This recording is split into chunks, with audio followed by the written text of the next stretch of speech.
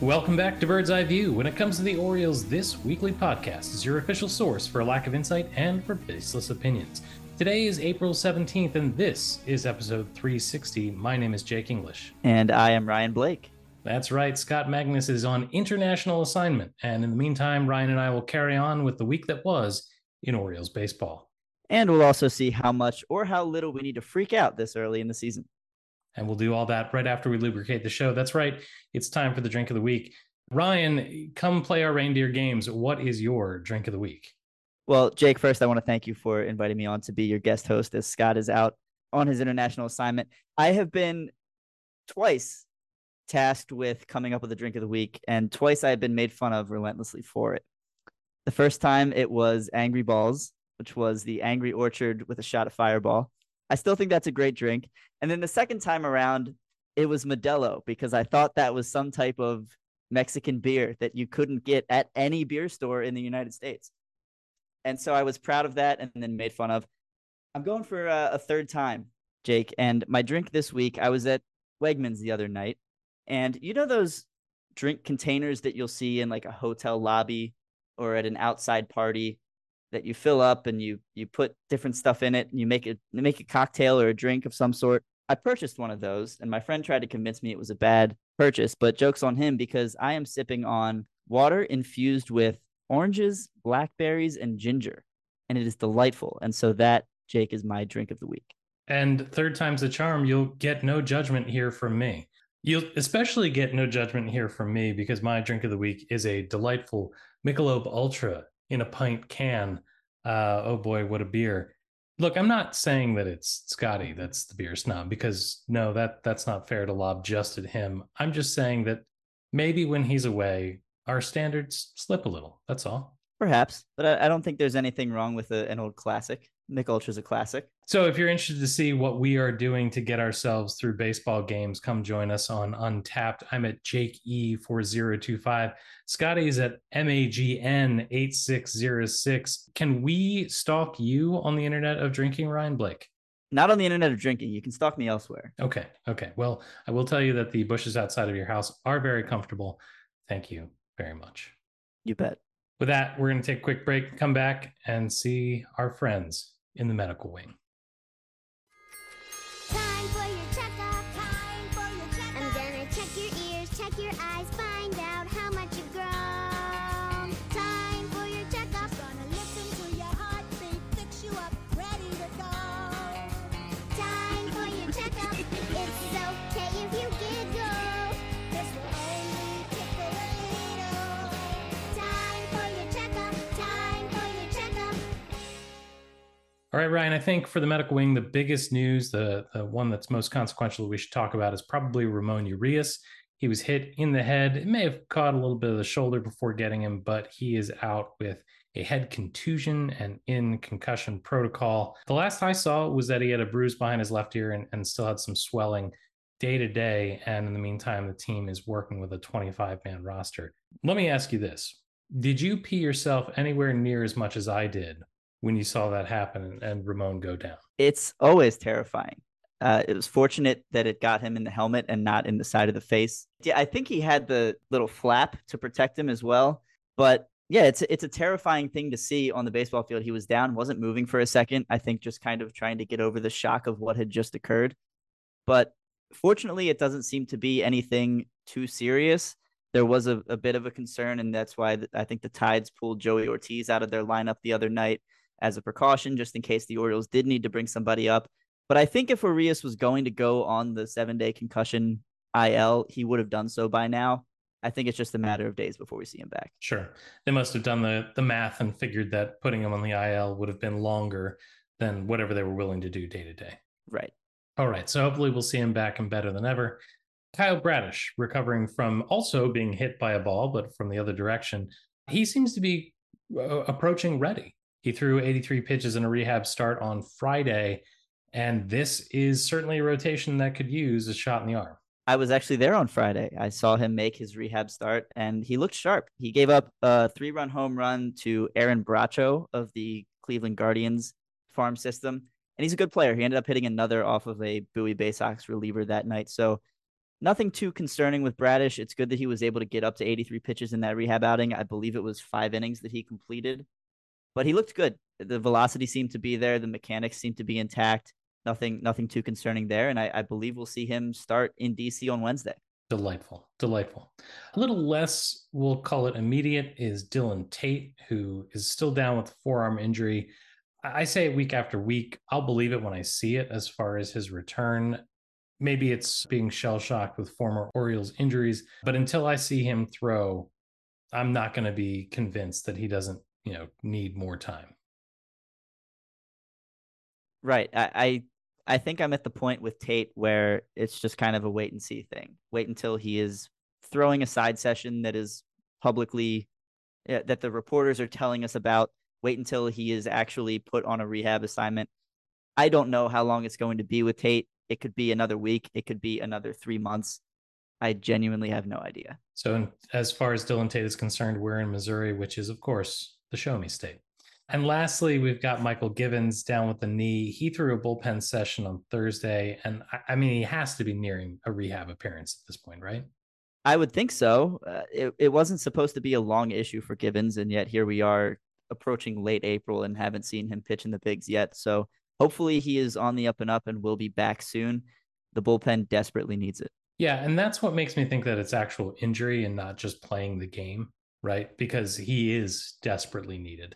I hope to see him in Aberdeen, but if not, then I'm gonna put you on assignment for going to see him in Bowie and let me know. We'll need another in-person scouting report to see how he looks. It was in fact a Bowie Wegmans at which I purchased my new drink machine. There you go. I might have to take a trip back to return it. So if Givens is a Bowie, we'll see. Full circle. From here on out, we're going to go ahead and check to see what happened this week in Orioles baseball. 280 characters at a time. That's right. It's this week on the Twitters. And Ryan, I want you to take this away. Have we seen Dad? Ryan Ripken saw Dad. He saw a poster of one of those old milk advertisements as he was walking down the street. I assume somewhere in Baltimore. I don't know that for certain. I don't know where the picture was taken, but he posted that image with the simple caption, Dad, ? And of course got a response from his father. It's got to be so weird, seeing your dad everywhere, especially in this town, right? Right, of course. You'd think he'd be used to it by now, but it's I will say about Ryan Ripken, it's so nice to see him so actively engaged in the Orioles Twitter sphere and doing all the things that he is doing in the media. It's cool to have him emerge as a personality the way he has over the past few months. Well, I'll say 2 things about that. The first thing is, one of the things that I find really refreshing about him is that he seems to be very true and honest to himself, right? He's not putting on airs. There's no personality there, right? He's very authentic, which I really appreciate. And the second thing is that, he retired from baseball. And so now he's just taking on the next step. And, he came on pretty strong, but not in a way that rubbed people the wrong way either. And I think that would have been easy for him to do. So I think it is fun that he is who he is and doing what he's doing. And again, doing it in a way that is natural in the Orioles and Baltimore sports scene. It's a good look. It is. And it's been a pretty seamless transition from his playing career to his post-playing career. Paul and I had him on our show a couple months back, and he was delightful to talk to. And I enjoy what he brings to the table and what he contributes to the Orioles world. Hear, hear. All right, next we're going to look at a tweet from Matt Taylor, who of course tweets at Roar from 34. Competing emotions, he tweets. I love seeing Big Felix jumping up and down at home plate for Adley. I immediately fear the Big Felix will get hurt. Look, Matt, I was not afraid of that before you put it out into the universe, but now I'm terrified. So Matt Taylor, Roar from 34, you keep your big, fat emotions to yourself. There is a lot of weight on those legs of Bautista's, but there is also a lot of leg to support that weight. See, I think you're talking about the size of the man, but he also has the weight of all of our hopes and dreams on his shoulders, especially with so much of the bullpen also not being so effective. He just carries all that extra weight right now. And you see someone like Edwin Diaz get hurt celebrating at the World Baseball Classic, and it's hard not to think, what if that was our own guy? And so, yeah, it's not something that you think about until you see it happening, and it's, oh goodness, please don't land awkwardly on that foot. I don't know. I have a hard time seeing it, to be honest. I have a hard time envisioning it. I mean, that would require that I be in a space where I could imagine the Baltimore Orioles playing a game that was meaningful, where a celebration would be necessary. No, it just doesn't seem right. Not quite in that space yet. Cease and desist. Masson Orioles the other night. The White Sox had a 4-0 lead. It has ceased to be. Dylan Cease, of course, the starting pitcher for the Chicago White Sox in Sunday's game, gave up the lead in the 6th inning. Couldn't quite get the quality start. Cease and desist. Listen, I'm an old man. I'm going to acknowledge it. I mean, at this point, Scotty and I are becoming, the oldest internet users ever. But I really enjoy what the Orioles and Masson's social team has been up to this year. They've been really fun to engage with, and that will really serve the team well as they continue to improve. Olivia is gone, and yet the puns are still in full swing. I like to think that Olivia set the pun trajectory in the right direction. I think she did too. I think she's left behind an exciting legacy for next in line on the Masson Orioles Twitter. All right. Lastly, we have a tweet from Nathan Ruiz, who tweets at Nathan S. Ruiz. From the Masson broadcast, the Orioles sprinkler and spray doubles celebration in all its glory. And of course, this is a video of the Orioles, both on base and in the bullpen or in the dugout, celebrating with a sprinkler dance move in place of the old Call of Duty goggles. But I really like the fountains of COVID, really, that they've added to the procedure. This is a fun team. This is a fun team. They're having fun. I like fun. I'm a big fan of fun.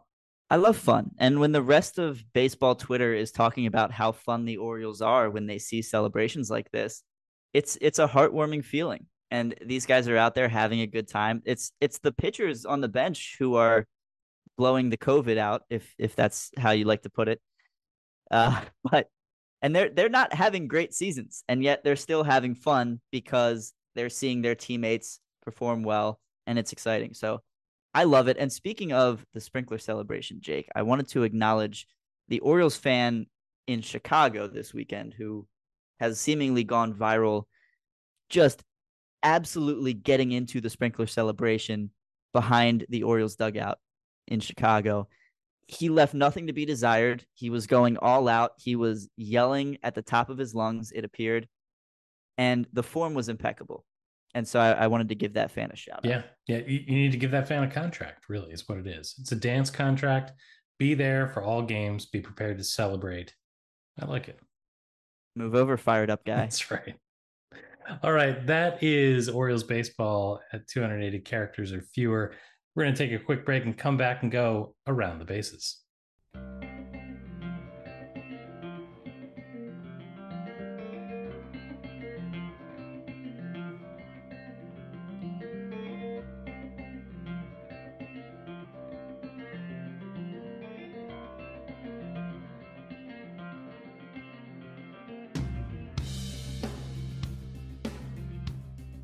All right, Ryan, around the bases, let's do this thing. Let's start where one must, at first base. And I want to talk about the pitching. We prepped it. We've chatted about it a little bit. But let's call a thing a thing. Pitching has not been impressive so far in 2023. And we're going to talk about this exhaustively, I'm sure. But let's just not bury the lead. I'm going to ask you directly. Do you think that this is a real problem, a real season-long concern? Or do you think that we're seeing a weird period at the beginning of the 2023 campaign? I think it is a season-long concern. I don't, however, think it's going to be this bad for that long. The Orioles rotation currently has 2 regular starters, and I'm not including Bradish in this because he's thrown an inning and 2/3. 2 of their starters have an ERA under 6.9. That is bad. That is unsustainable, no matter how bad it is. The bullpen leaves a bit to be desired. We've talked about how much it hurts that Dylan Tate and Michael Givens are on the shelf. Cionel Perez has given up 16 hits in 7 2/3 innings Austin Voth has given up 5 home runs in 9 innings. And the rest of the guys haven't been that great. There are a couple that I'd like to acknowledge a little bit later, but I don't think it's going to be this bad for so long, but I do think it's a legitimate worry. The Orioles did not do much to address the pitching staff. They let go of Jordan Lyles and got a new Jordan Lyles, who might be a little better Jordan Lyles, but he's also another Jordan Lyles. And then they traded for Cole Irvin, who's been so bad he was sent down to AAA. Are you telling me that they did not properly prepare for liftoff? They forgot to gas up in more than one way. Yeah. But okay, now that you've provided that beautiful segue, let's talk a little bit more specifically about the starting rotation. Cole Irvin was sent to the minors. He's either going to figure it out at the minor league level, or it's going to turn out that he was going to be a waste of a signing. I cannot imagine for a moment that he is going to be as bad as we saw him, right? The real question becomes, how close to the guy that got signed by the Orioles after putting up a decent season or two out there in Oakland are we going to see? I wonder how far he's going to regress, and or how close he might bounce back to what he was. Because he wasn't incredible, right? But he wasn't this by any stretch of the imagination. No, he was certainly serviceable. He threw around 180 innings each of the past 2 seasons, ERAs of 4.24 and 3.98. So not exceptional, but certainly someone deserving of a rotation spot, and someone for whom I was fine trading a guy like Darell Hernaiz, who is probably the 10th infielder in the Orioles prospect list. And so it was a risk I was certainly happy to take, but he doesn't miss a ton of bats. And when that's the case, and you're playing in a division like the American League East, it's not going to be easy to find a ton of success. He was out in the AL West, wasn't facing the best of competition, and now he's in the toughest division in baseball. And so something has to click. I will say about Irvin, he does seem very aware of his abilities and aware of what is going wrong. And hopefully, fingers crossed, that it's just some kind of minor tweak to be done at AAA before he comes back and pitches closer to who we saw in Oakland. Okay. Next, let's talk about Grayson Rodriguez. I would say that Grayson Rodriguez is making progress, right? Settling in after some rough starts in the game. Rough first inning, comes back and it's lights out. He's not pitching as deep into games because he's having those rough starts to the game. But to be honest with you, I think this is the process that rookies are supposed to go through, right? Grayson Rodriguez, we hope, is going to be real major league talent. And right now he's facing guys that he suddenly can't get away with missing spots, can't get away with the fastball in some counts that he could just blow by minor leaguers. And instead of just getting shellacked, he's making adjustments in game. At this point, he just needs to make the adjustments to the point where he doesn't get to those rough starts. If only he could make the adjustments pre-game. But I think Grayson, honestly, I think he has been very good. That might be a hot take. He has a 6.91 ERA. But I think all things considered, considering his age, his inexperience, I think he has been good. He has a 34% strikeout rate after the first inning. He's been hurt by 2 strike hits that haven't been hit exceptionally hard. I think he's going to be just fine. He leads Orioles starters in fielding independent pitching with a 3.95 mark. And it's just growing pains for me, Jake. I think he's going to be just fine. I think he needs to stay up in the major leagues unless he proves that he can't handle it. But please, my one request, Grayson, just stop walking the leadoff batter of every game. It's driving me crazy. If that settles down and he's able to get out of the first inning unscathed, he's going to be just fine. Okay. Elsewhere in the starting rotation, Scotty and I have talked about this ad nauseum, and I don't want listeners to turn the podcast off, so I don't want to go too deep. But I do want your opinion now that you're here. This is, after all, what we pay you that big money for. Tyler Wells, are you a fan of the Tyler Wells starting pitching experience? And if not, do you think him moving to the pen strengthens a pen that's in desperate need of reliable arms? I would be more receptive to Tyler Wells as a starter if Austin Voth hasn't been terrible in what would otherwise likely be the Tyler Wells role out of the bullpen. I think that Kyle Bradish is coming back. I like Tyler Wells. I really do. He had a ton of success for the Orioles out of the bullpen in his Rule 5 season. I think that's where he belongs personally. I think he's an exceptional long man. We saw that in the Bradish injury game in Texas, 5 no-hit innings. I like him out of the bullpen personally, but I mean, the Orioles pitching staff needs help all over the place right now. And so I'm fine kind of seeing how the next couple weeks develop as Bradish comes back and maybe Irvin pitches well in AAA and warrants a call back up. We'll see how it shakes out. The thing I think is crazy about the Tyler Wells situation is that his fate seems to be less about his performance and more about the gaping holes elsewhere in the roster. Is he a reliever? Is he a starter? I don't know. Which do we need more? The failures of his teammates are going to dictate his future this season, more so than his ability to pitch on or off the starting staff. And that's a tough role to be in as a pitcher. You like to be on a more specific schedule where you can know this is the day I'm going to pitch. This is how long they want me to go. He's kind of in limbo in that regard. But he has been very receptive to it to this point. He seems like a great personality. His interviews are always enjoyable. And so I think he's content with it. But I think if the Orioles were to say, all right, you're going to be our long man or you are going to be our 5th starter for the next month, I think that would help settle Absolutely. in. All right, well, let's talk about the bullpen. And as we do, perhaps we should pass the Pepto. But I want to start with a different story. And that is this. I think that Cano has been an incredibly pleasant surprise. He came up and I'm not going to lie. I rolled my eyes when I saw it, like, really? Again? He's been lights out and he's been great. And it reminds me very much of the Dan Duquette era where the Orioles seemed to find fringe pitchers who were the most effective pitchers in baseball for like 2 weeks, like the Chaz Rowe experience, if you will. You know, he came in, he was untouchable, and then, you know, he was gone. I'm hoping that Cano comes back because he's clear to be sent down because of roster crunch when other folks arrive. But I hope he comes back and continues to be a very effective arm in the bullpen as he has been in this short stint.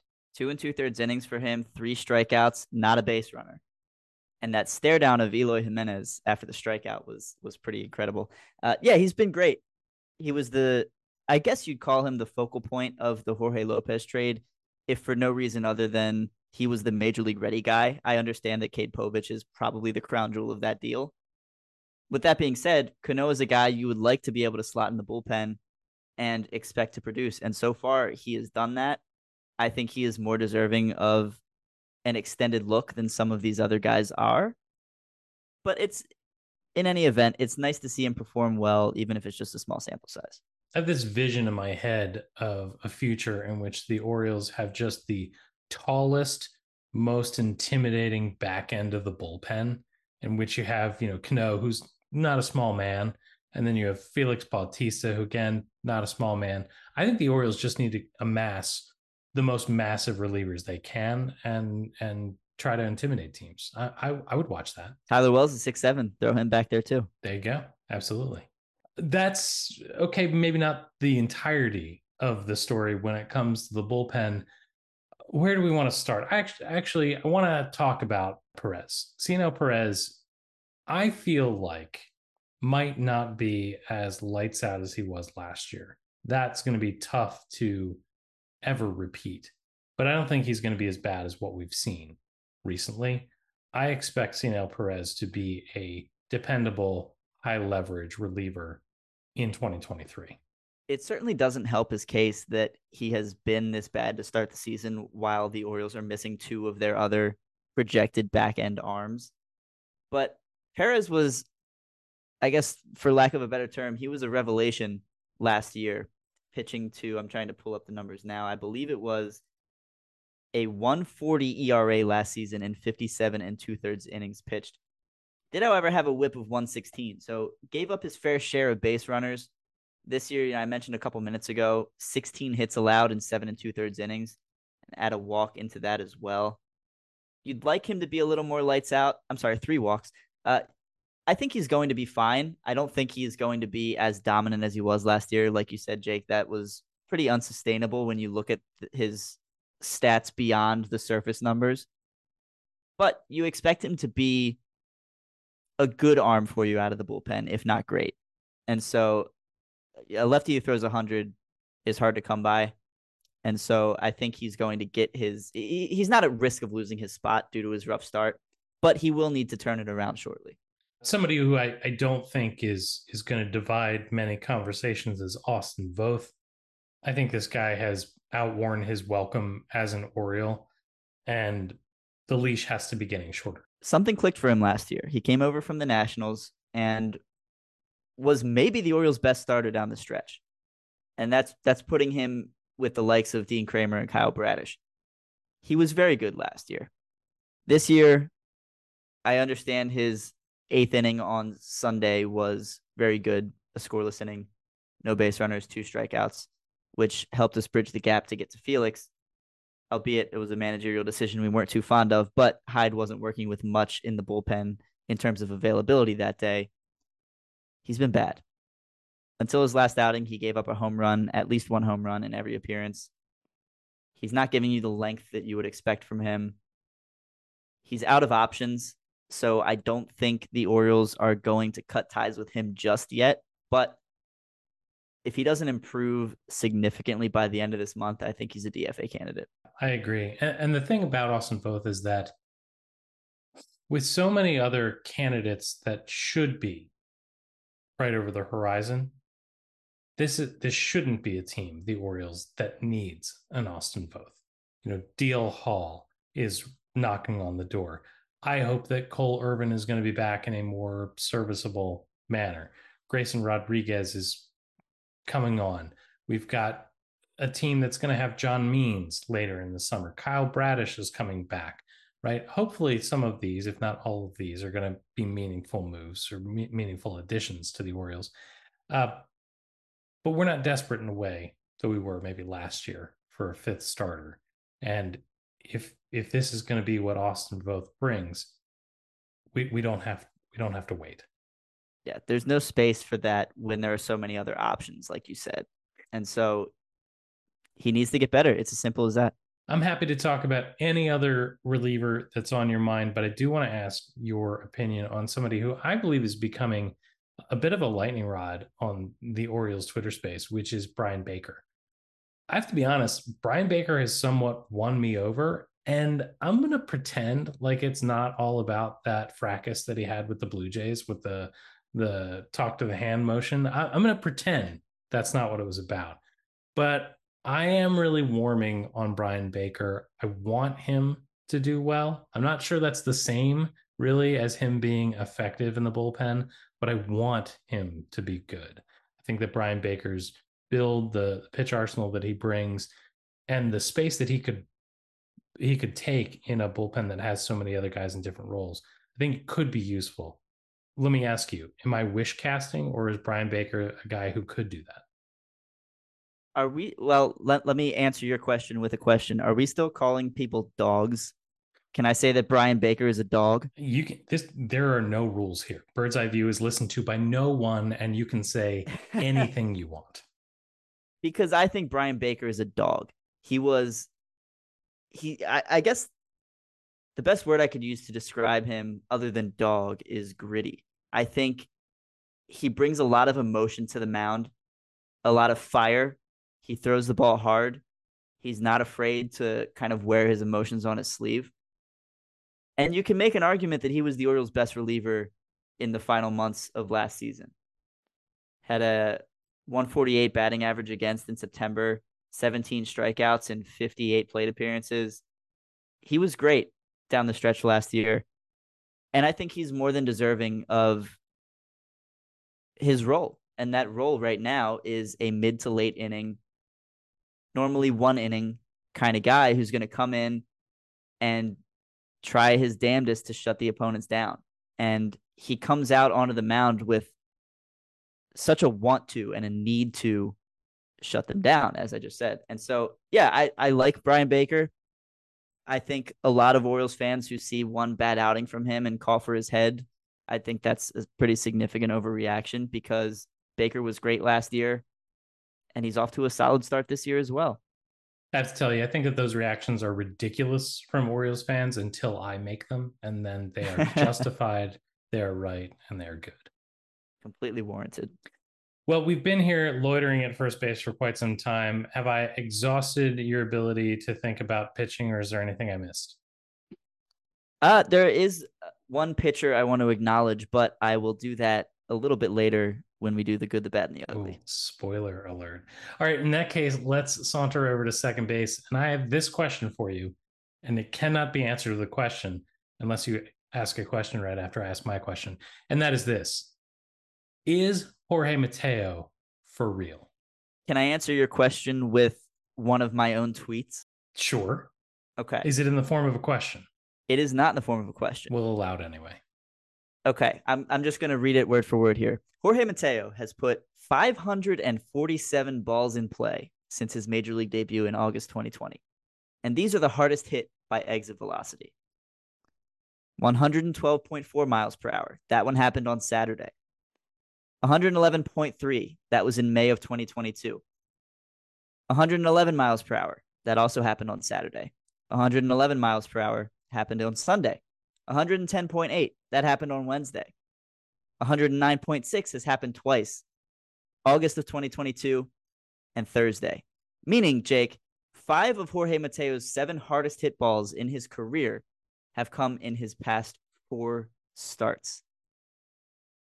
That's crazy. Sounds pretty good. That's absurd. It sounds okay. Someone quoted the tweet and said, my boy on roids, ? Please no.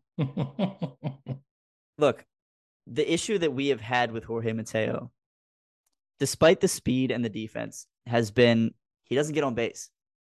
Well, now he's getting on base, and he's doing it at an exceptional rate, and he's doing it with really hard contact. With authority, absolutely. With authority. I think he's for real, Jake. I really do. And that creates a problem for the Orioles because I think Jordan Westburg and Joey Ortiz are also for real.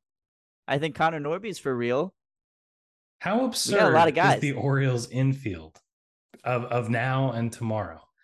These are good problems to have, right? These are excellent problems to have. I wonder to myself, at what point is one of these guys that you just mentioned going to be dealt for a pitcher? Because, dear Lord, we need pitchers. But maybe Jorge Mateo is working himself into a situation in which the Orioles might trade him as a Westburg comes up, and he would get a really nice return. Certainly way more than we thought when we picked him up.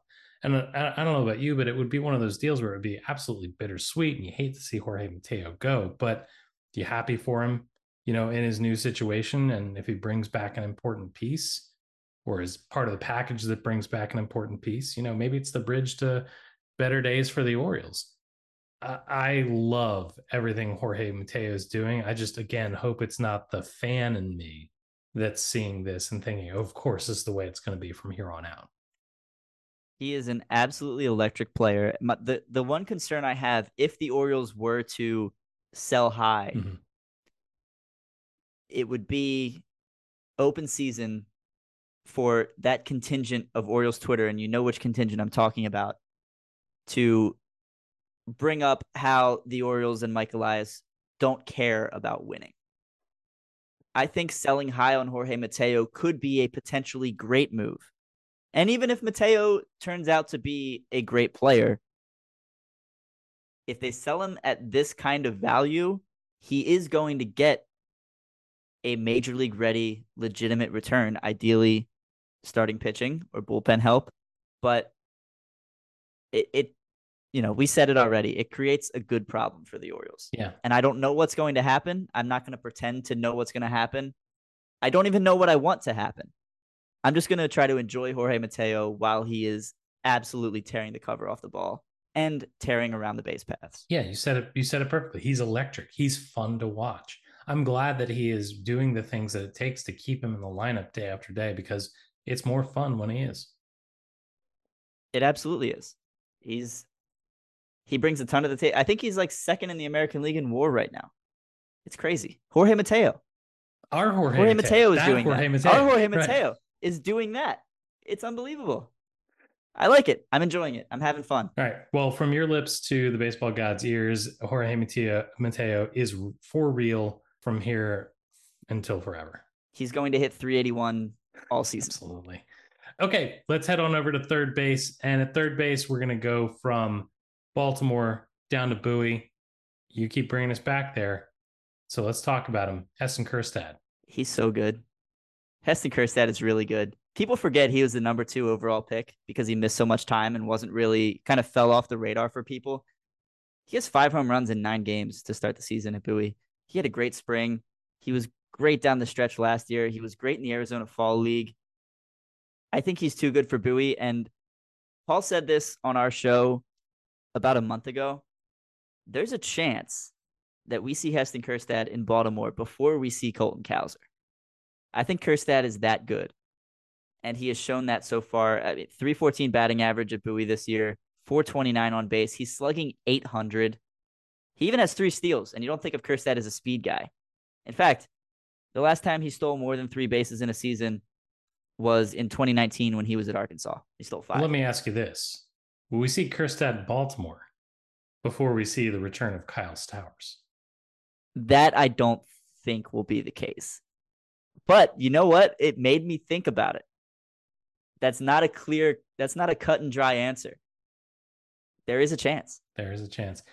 The nice thing about Kjerstad, I have to say that, when we learned about his heart condition, it suddenly became less about, the Orioles may lose a player. We were really worried about this guy's health, right? And just Yes. being able to be. And the fact that he has been able to put that behind him and not only be healthy and comfortable and just live, that's phenomenal. That in itself would have been a great story. The fact that he's been able to put his baseball career back together in such a fashion that here we are just glowing about him and looking forward to seeing him in the majors. It's such a great story. So if you'll forgive me, heartwarming to know where he's come from, to see where he's going. For me, I can't wait to see him as a major league player. It's the kind of story that, baseball is a romantic game. Baseball is a game of narrative. What could be a better story to root for than a guy like this? It's nothing short of remarkable. You're happy not only for Heston Kjerstad, the baseball player, but for Heston Kjerstad, the person. And he's going to fly up prospect rankings throughout the course of this season. We'll see him maybe top 50 at the midseason update. I don't think that's too far fetched at this point, especially if he continues hitting the ball the way he has at Bowie. But he's 24 years old, former number 2 overall pick. He could be on the fast track. We might see him in September. I think the Orioles are doing the right thing with Kjerstad, starting him in Bowie, but I think he's playing his way out of there fast. They also have the strength of the rest of the system, including at the major league level, where they don't need to rush him, which is also a great position to be in. Right. And we're seeing that at more and more positions across the diamond now too. Yeah, we're just talking about how stacked are they in the infield. If we're talking about we're going to see him in September, even if we were to try to see him before then, how would we even make room? Again, great problems to have. I would be content next season with an outfield of Stowers, Cowser, and Kjerstad. I think that would be a good outfield. The problem for the Orioles is they have Mullins, Hayes, Santander, all already in the bigs, all already solidified themselves as major league regulars. Whoa. How are you going to disrespect my guy, Ryan McKenna, like that? Well, I'm certainly not going to respect your guy, Ryan McKenna. You were not alone, including myself. But it's a point well taken. It's a point well taken. We have an outfield of minor leaguers we would be thrilled to have. It would be great, except for that problem of the regular major league ready guys. The guys that are already there. Even Hudson Haskett. He's hitting the ball well at Norfolk. Listen, I'm not going to say I'm bitter about it, but I'm not sure that I'm ready to talk with you about outfield prospects for the Baltimore Orioles organization. All right? It's just... Is that what did you guys in on podcast feed? I think that was the final question. And again, I'm not bitter. I'm not mad about the fact that we didn't win a single game. I'm not mad about the fact that some of the questions were questionable at best. But I felt attacked. I felt a victim. And frankly, I haven't been sleeping well. Well, I guess now that it's out there, I was kind of targeting you and Scott with my choice of questions. So I'm not going to apologize for it, but I will admit it. All right, I think we were talking about the Orioles before I had a moment there. We were at third base talking about Heston Kjerstad, and now it's time to turn for home. And at home plate, I just want to say it's possible that everything is okay. It's possible that everything is okay. What do I mean by that? The Orioles have a winning record. The Orioles are playing, let me just check the calendar. It's April. And while we seem to have forgotten the fact that it's a long season, and we, myself included, are clamoring about the many, many, many woes of the Baltimore Orioles, things might just be okay. So let's break apart some of these things. Outside of the AL East, the team is winning series, maybe in painful, maybe ridiculous ways. But the Orioles are winning series when they're clearly not firing on all cylinders. And that's a good thing. They are. And they let's see, have won. So they lost 2 of 3 in Boston. They should have won 2 of 3 against an opponent that you think you would need to win that kind of series. And they would have if not for a dropped fly ball. They win a series in Texas, lose a series at home to the Yankees, which is fine. They took 1 of 3. That's acceptable. And then you go on this road. They stay at home and take 3 out of 4 against an Oakland team that you need to win a series against. And then they go to Chicago and do the same, take 2 of 3 from the White Sox. They've got the Nationals, they've got the Tigers, and they've got the Red Sox again coming up. Those are series that you expect to win. Maybe not sweep. You'd like to come out with 1 or 2 of those, but that might be dreaming a little big. They are winning series, and they are doing it at times in dominating fashion. They came from behind on Sunday, down 4-0 to the runner-up in American League Cy Young voting last year. They came back, tied the game against him, and then got to their bullpen. Ryan Mountcastle went out and had a 9 RBI game against the Athletics in what's one of the most exciting games I've been to, for sure. And you have to win these series against these bad teams, and the Orioles are doing that. And so is everything okay? Yeah, I think everything's kind of dandy right now. Yeah, I find myself, having to remind myself that the ship isn't sinking. It's April. And, you talked about Ryan McKenna. I would love to dive in a little deeper on some of the offensive things that we're seeing. We've talked about Mateo. We've talked, Ryan McKenna, all of these individual players. But as a team, the Orioles are second, or at least they were a day or so ago. The Orioles were second in the league to the Rays in runs scored per game, right? Where some of those games that we're losing that are 9-8, I feel like that's going to work its way out. The Orioles lead the league, or again, they did a day ago, in pitches per at bat. I think it's 4.13 pitches per at bat, which leads the league. These are the things that you like to see, right? It's not just the box score, but also some of the things that lead to the box score. Approaches at the plate, individual players being able to contribute at a high level, and not in a freakish way, right? This is a team that really hasn't seen Gunnar Henderson show up yet. And yet we're managing to put all these runs on the board. I think this team could be exciting. And if the pitching gets just a little better and the hitting regresses just a little bit, it's going to be exciting to watch. I think you're still in good shape if that's the case. You mentioned we haven't really seen Gunnar heat up yet. We hadn't seen Cedric Mullins heat up until Sunday. He had a 3-hit game, driving in a few runs against the White Sox. Anthony Santander finally homered once, but he's been bad. There's a lot that is going to even itself out over the next couple of weeks. And it seems like a complete shift in what you would expect from the Orioles. Leading the league in pitches per at bat is a testament to guys like Adley Rutschman and even a struggling Gunnar Henderson, Terrin Vavra, all taking pitches. Mullins had an exceptional take on a 3-2 slider from Dylan Cease the other day, which a very borderline pitch and one that Cedric normally chases. He took it. I think he walked. I'm sorry if this is incorrect. I think he walked 6 times in that series, and the Orioles walked 26 times in that 3-game set against the White Sox. Hat tip to Brett Hollander on Twitter for posting that. We're not used to that. It's a new approach, and it's an exciting one because having a good eye at the plate, being selective with your pitches, and drawing walks will win you baseball games. One of the things that I'm excited about is the fact that we seem to have a lot of talent at the major league level, but we're also getting important innings and production out of the Norfolk Shuttle. Most recently, we were just talking about Cano and how exciting it was to see him come up and do that. Ryan O'Hearn coming up and contributing at the major league level with important at-bats. I'm enthused that the Orioles can dig down and get talent like that when it's needed. It's these little things that are going right and building to a positive season. I think that, myself and I'm sure many other Orioles fans, we had such high expectations after last year, had such high expectations.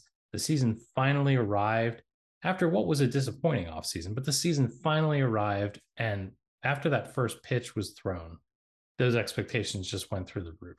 And I think we have to remind ourselves that the team is going to struggle from time to time. All teams do. But in the grand scheme of things, this has been a pretty entertaining team to watch. And so far, somewhat successful, and has every opportunity to improve over the next couple of weeks and months. Now, of course, it could go the other way, but things are pretty okay. This time next week, if the Orioles, split a series in DC, drop 2-3 to the Tigers, we're going to be having a completely different conversation. But there's no reason to assume that that's going to be the case. In fact, there's reason to assume that the opposite will happen. The Orioles might sweep both of those teams. It's fun and it's exciting. And we talk about the Norfolk Shuttle, and we haven't even mentioned the potential contributions of players like Spencer Watkins, who was called up when Keegan Aiken was placed on paternity, sent back down on Monday. Nick Vespi, who I believe still has not allowed an earned run at AAA since September of 2021. That's a long time ago. Joey Crable, who was optioned down to AAA to start the season. These are all guys who are potential, maybe not solutions, but crutches to the people who have been not great to begin this season.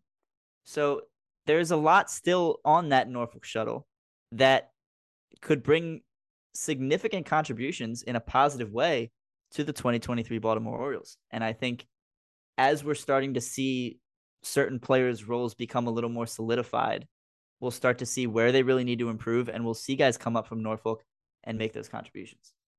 Well, that is it. That is around the bases for this week in Orioles baseball. We're going to take a quick break and come back and see who won Fantasy Boss.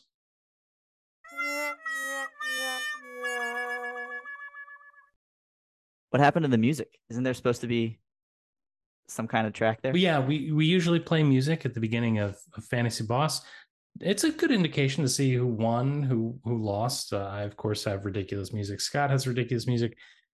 But in this case, I think it's a little more complicated than I would like to admit. Last week, the category was this: will the Dong Bong be gone by our next episode? And Scott said, you know what? I'm going to give you all the time in the world. I'll give you until I get back from Germany. And I said, no, that's ridiculous, Scott. I'm not going to take advantage of you. That's just wrong.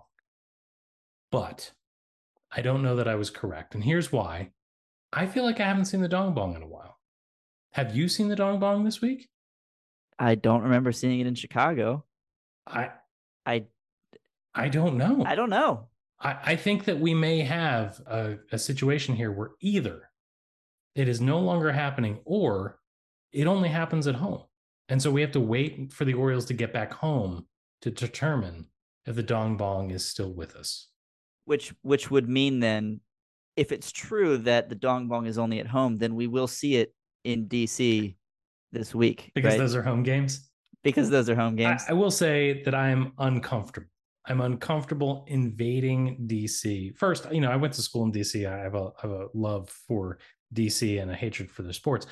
But having been so uncomfortable with Red Sox and Yankees fans in our stadium, I don't want to be that fan base elsewhere.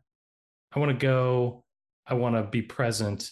I want it to be comfortable, but I don't want to make DC fans uncomfortable in their own park, especially because they hate the Angelos family more than we do, because they feel right, wrong, or indifferent that they kept baseball out of DC for whatever. So I feel you. I'm with you. But I do want to say that I think it's important that we as Orioles fans learn from the other side of that coin and not try to make our our southerly neighbors uncomfortable. I do, however, want them to have very sad metro rides home. Yes. The thing is, the intent is not to make them uncomfortable. The intent is not to be obnoxious if the Orioles are winning. The intent is not to rub anything in anybody's faces. For me, it's easy to get to. It's pretty local. It's not a long trip. And it's enjoyable. I like being able to see the Orioles on the road. And I think the difference between perhaps the enthusiastic sprinkler guy in Chicago, maybe he rubbed some fans the wrong way. That is never my intent when I watch the Orioles on the road. But as someone who now lives in Rockville, which is closer to Nats Park than it is to Camden Yards, I can't miss out on the opportunity. And so I will be there Wednesday. I might even go Tuesday. I haven't decided on that one yet, but I will definitely be there Wednesday. But we were talking about the Dong Bong. I think it's incomplete. I think the answer here is incomplete until the Orioles come home. And I don't want to give this to Scott. I don't want to take this from Scott because remember, it's important to be fair when we're talking about fantasy ball. This is important. These points matter. So I think we're in a situation where we have to punt if we're going to take this sacred responsibility that is fantasy ball seriously. So I guess that explains why you didn't give anybody a win with your intro music to the segment. Yeah, it could be a situation where we only see it at home. They could have left it in the clubhouse, not taken it to Chicago. It was a short road trip. But perhaps our relentless branding of it as a dong bong kind of rubbed them the wrong way. And maybe they decided, the team decided, not the players, but the team perhaps decided, all right, we're not going to lean into this. I think there's a reason why Kyle Gibson and Cedric Mullins and all those guys in their postgame interview the night it debuted came out and said it's a homer hose. I think the team told them to say that. Maybe we screwed up as fans. I think Dong Bong is a perfect name for it. I am 1,000% in on Dong Bong, but I do think that the team doesn't want us calling it that, and maybe this is our punishment. I don't want to repeat too much. Last week, Scotty and I had a discussion on this. I have a great deal of empathy for people that are not a fan of the Dong Bong. I get it. I totally understand. As a grown adult myself, I think it's hysterical. I think as a organization of Major League Baseball that wants to be family friendly, that wants to have a certain image, that wants to be able to print money, the Dong Bong is not conducive to that. And I get that. However, Fantasy Boss is a push this week. I'm going to go ahead and ask you to select a stat in Scott's stead. Each of us will go ahead and select a player. And then you are basically picking for Scotty. If you click, those points will go to Scott.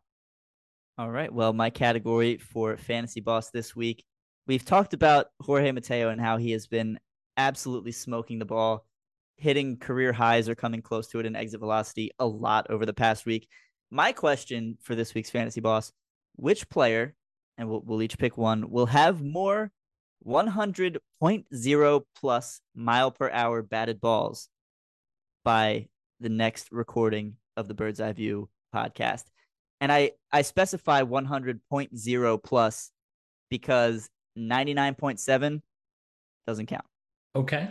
This is hard for me. And the reason for this is that I usually dominate in Fantasy Boss and I'm down 2-0 early and I'm starting to sweat. I'm starting to feel the pressure. I feel like two things can happen. Either I can go with chalk and have a conservative possibility to win, or I can go with my heart and pick something stupid. And that usually works out well for me. So I'm going to go with my heart and I'm going to forget chalk. I'm actually going to go with Anthony Santander. You mentioned that he has been scuffling a bit. I think that he is going to come on, and one of two things is going to be the case. Either he is just going to come out gangbusters, he's going to be hitting the ball hard, or he's going to be hitting into a lot of hard outs, and eventually that will even itself out. So my pick for 100 plus mile per hour off the bat this week, Anthony Santander. Okay. So that means I have to just, so you set the bar and then I pick a player that I think is going to be better than that. Okay.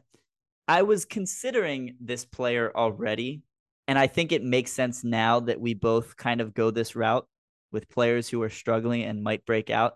On behalf of Scott, I'm going to take Gunnar Henderson. Oh, that is an excellent pick. I was going to tell you that on behalf of Scott, you could have picked anyone.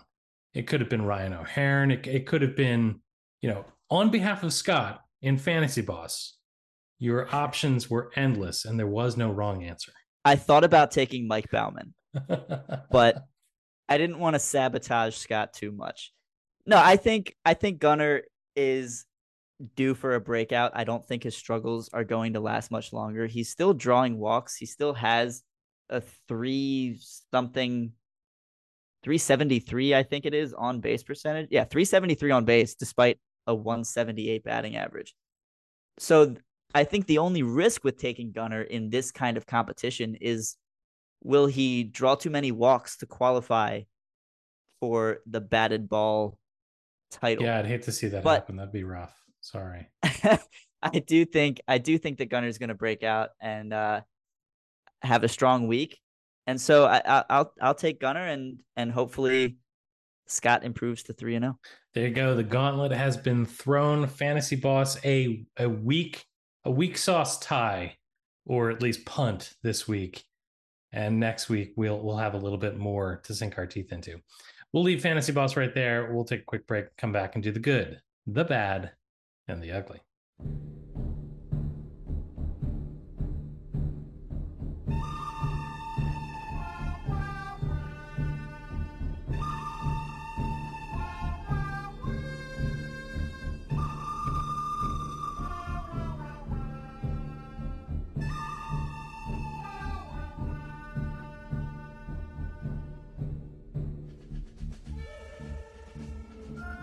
That's right. It's time again for the good, the bad, and the ugly.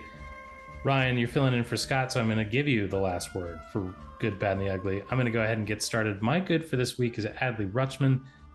I'll tell you, I think that we're in danger of him being so consistently good that we forget to praise him. We haven't talked about him enough, certainly on this show. This last week, 194 weighted runs created plus with only a 5.7 K percentage and a 452 WOBA. Adley Rutschman has been so gosh darn impressive, and I'm delighted to see that his sophomore season is just continuing to tick up rather than to hit a bump. He's incredible to watch. So you won't take chalk in Fantasy Boss, but you will in the good, the bad, and the ugly. 1,000%. I respect that. Adley Rutschman is he's an MVP candidate. There's no other way to put it. He is that good. And hopefully he continues to be. He's the good. MVP of my heart. Mine too. My good, Jake, is Danny Coulomb. You guys mentioned him on the show last week, how when he was acquired just before the regular season, I should say, began, it was kind of like, why? What's the point in that? He's been really good.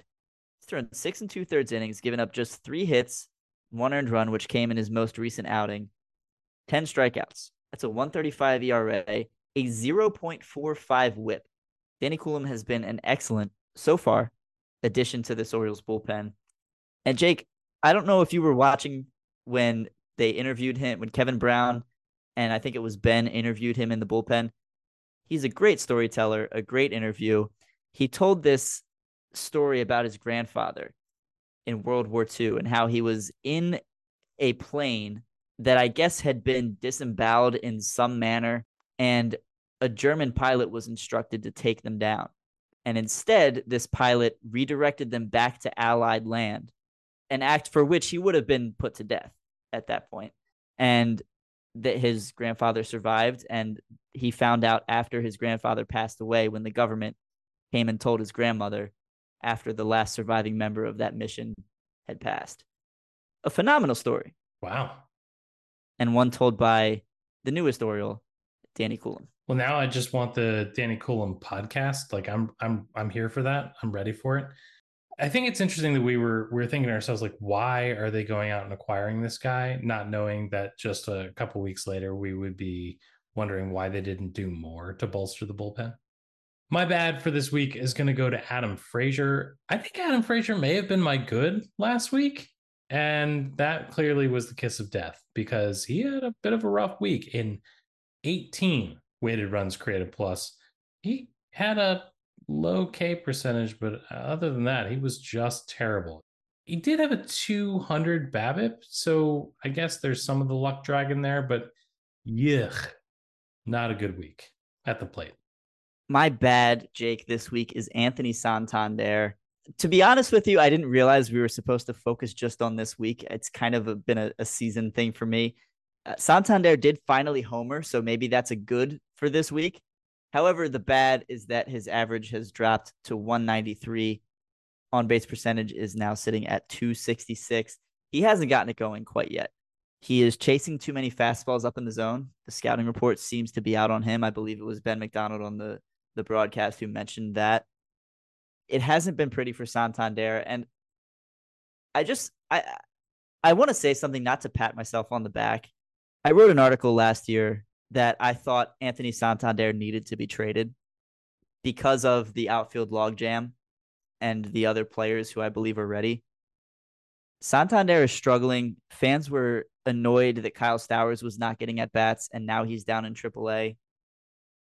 Again, I'm not trying to pat myself on the back. I like Santander a lot. I really do. He's a fun player, a great personality.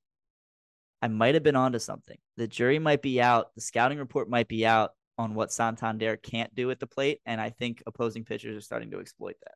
Yeah, I hope he figures it out soon. That's all I can say. Embarrassingly, Santander was my pick for MVO, so he's not making me look very good thus far. There's still time. The interesting thing about Santander that I try to remind myself is that this was a Rule 5 guy. Look at how much expectation, look at how much pressure that we put on Anthony Santander, the role that we as fans have put him in. This is a Rule 5 guy. A way better Rule 5 guy than, dare I say, Ryan Flaherty. You shut your gaping mouth. Do not besmirch the memory or the name of Ryan Flaherty. Not here, not now, not on this podcast, not ever. All right, I'll do it on my own show. Please do. All right. My ugly for this week is going to go to Cole Irvin. We talked a little bit about it before.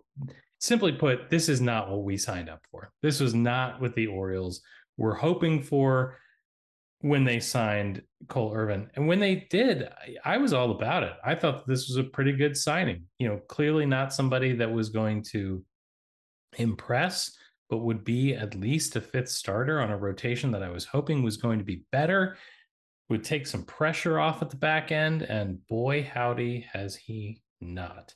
Cole Irvin, ugly this week. Ugly for me, Jake. Last year's ERA leaders among Orioles starting pitchers, Dean Kramer and Austin Voth, have both gotten off to, honestly, terrible starts to this season. Between the two of them, they have allowed 10 home runs. The rest of the team has allowed 12 in total. Dean Kramer with a 9.49 ERA, Austin Voth 8.0. A ton of runs, a ton of home runs. Not for Voth, but for Kramer, a lot of walks and not enough strikeouts. Kramer is not a big miss the bat guy. Neither is Voth, if we're being honest. And they're starting to get hit really, really hard. Kramer looks like the pitcher he was in 2021 when he gave up far too many home runs, left too many pitches over the middle of the plate, and the rest were non-competitive. And Austin Voth looks like the guy he was with the Nationals before the Orioles claimed him off waivers last season. The ugly for me this week has been Kramer and Voth, who were exceptional for the Orioles last season, need badly to turn it around. Are you telling me there's a chance that the Orioles lost the Manny Machado trade? I think it's possible. I think the jury's still out a little bit. Machado hasn't won the National League MVP yet, so there is still a chance. Neither has Kramer, to be clear. I mean, you know. They have the same number of wins between them. All right, that's the good, the bad, and the ugly. Let's take a quick break. When we come back, we'll blow the save.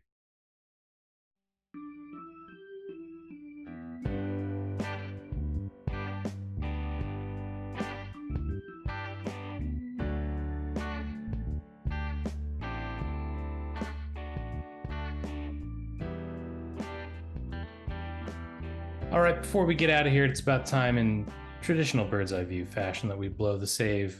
Instead of something inane, instead of something that didn't fit elsewhere, instead of something awkward that Scott and I talk about back and forth, I think we need to talk about some of the important issues that are facing Birdland. And that is, how can one find a good podcast to listen to about the Baltimore Orioles? And I happen to be speaking with an expert on this particular topic. And so, Ryan, I was wondering if you could just fill us in a little bit on Give That Fan a Podcast and how listeners can find it and what they might find there. Well, you're too kind. Bird's Eye View is one of the shows from which I pull some of my inspiration as a longtime Twitter friend and listener. But you can find Give That Fan a Podcast on UtahStreetReport.com. That is where our episodes go with a little bit of a write-up. It'll have links to the audio and video versions of that podcast. We are on Twitter at Give That Fan a Pod. We are on YouTube at Give That Fan a Podcast. We are on Spotify, Apple, I believe just about anywhere you can listen to audio versions. We do stream our episodes live on Twitter, YouTube, and the Utah Street Report Facebook, which is Orioles 24/7. So there are a lot of places you can find us. It's myself, my co-host Paul Valley, and it's fun. I enjoy it. What can we hope to find on Give That Fan a Podcast? What makes that corner of the internet definitively yours and Paul's? Well, I guess my answer for that for now, because I struggle with this. I struggle with the idea that you can find Orioles talk anywhere. And I don't know what sets my show apart from the others in that regard. But this past offseason, we did Orioles Podcast Feud. You and Scott were a part of that. Nobody needs to go find out about that. They're out there somewhere. You don't need to go looking for them. However, this upcoming offseason, and I know it's way too early to be talking about this, we will be doing Orioles Jeopardy in continuation of the game show theme. I am hoping to get as many people as possible into some kind of Tournament of Champions bracket, and they don't have to be podcast hosts. Orioles Podcast Feud was all other podcast hosts participating. This is anybody. I'm going to try to get my dad to do it. I'm going to try to get my uncle to do it. I think it's going to be a lot of fun. I've already written up a bunch of questions. Paul and I teased a few of them in our most recent episode of Give That Fan a Podcast. But I'm thoroughly looking forward to that. And I hope that despite your struggles with Orioles Podcast Feud, you and Scott would have an interest in returning for next year's Give That Fan a Podcast game show. Listen, I don't need an answer now. The internet's not going to embarrass itself without my help. So, of course, I'll be there. Well, looking forward to it. And that is our show. Remember, you can find this and our entire catalog of indispensable episodes at birdseyeviewbaltimore.com. Bird's Eye View is available for download wherever it is that you get your podcasts. Subscribe to the show on Apple Podcasts, Stitcher, Google Podcasts, Spotify, and many others. Please remember to rate and review this show. The guys appreciate the feedback, and it encourages other people to listen for the first time. Come and get social with us. You can email us at contact@birdseyeviewbaltimore.com. You can find us on social media all over the place. We're on Instagram, Facebook, Snapchat, the Ticks, and the Talks. But the best way to get a hold of us is on Twitter, where we tweet at BirdsEyeView, BAL. Jake, thank you again for having me. I truly do appreciate it. I had a blast. And thank you for thinking of me to fill in for Scott while he's away. Always a pleasure, my friend. And with that, Baltimore and beyond, I will bid you all a fond adieu, adieu.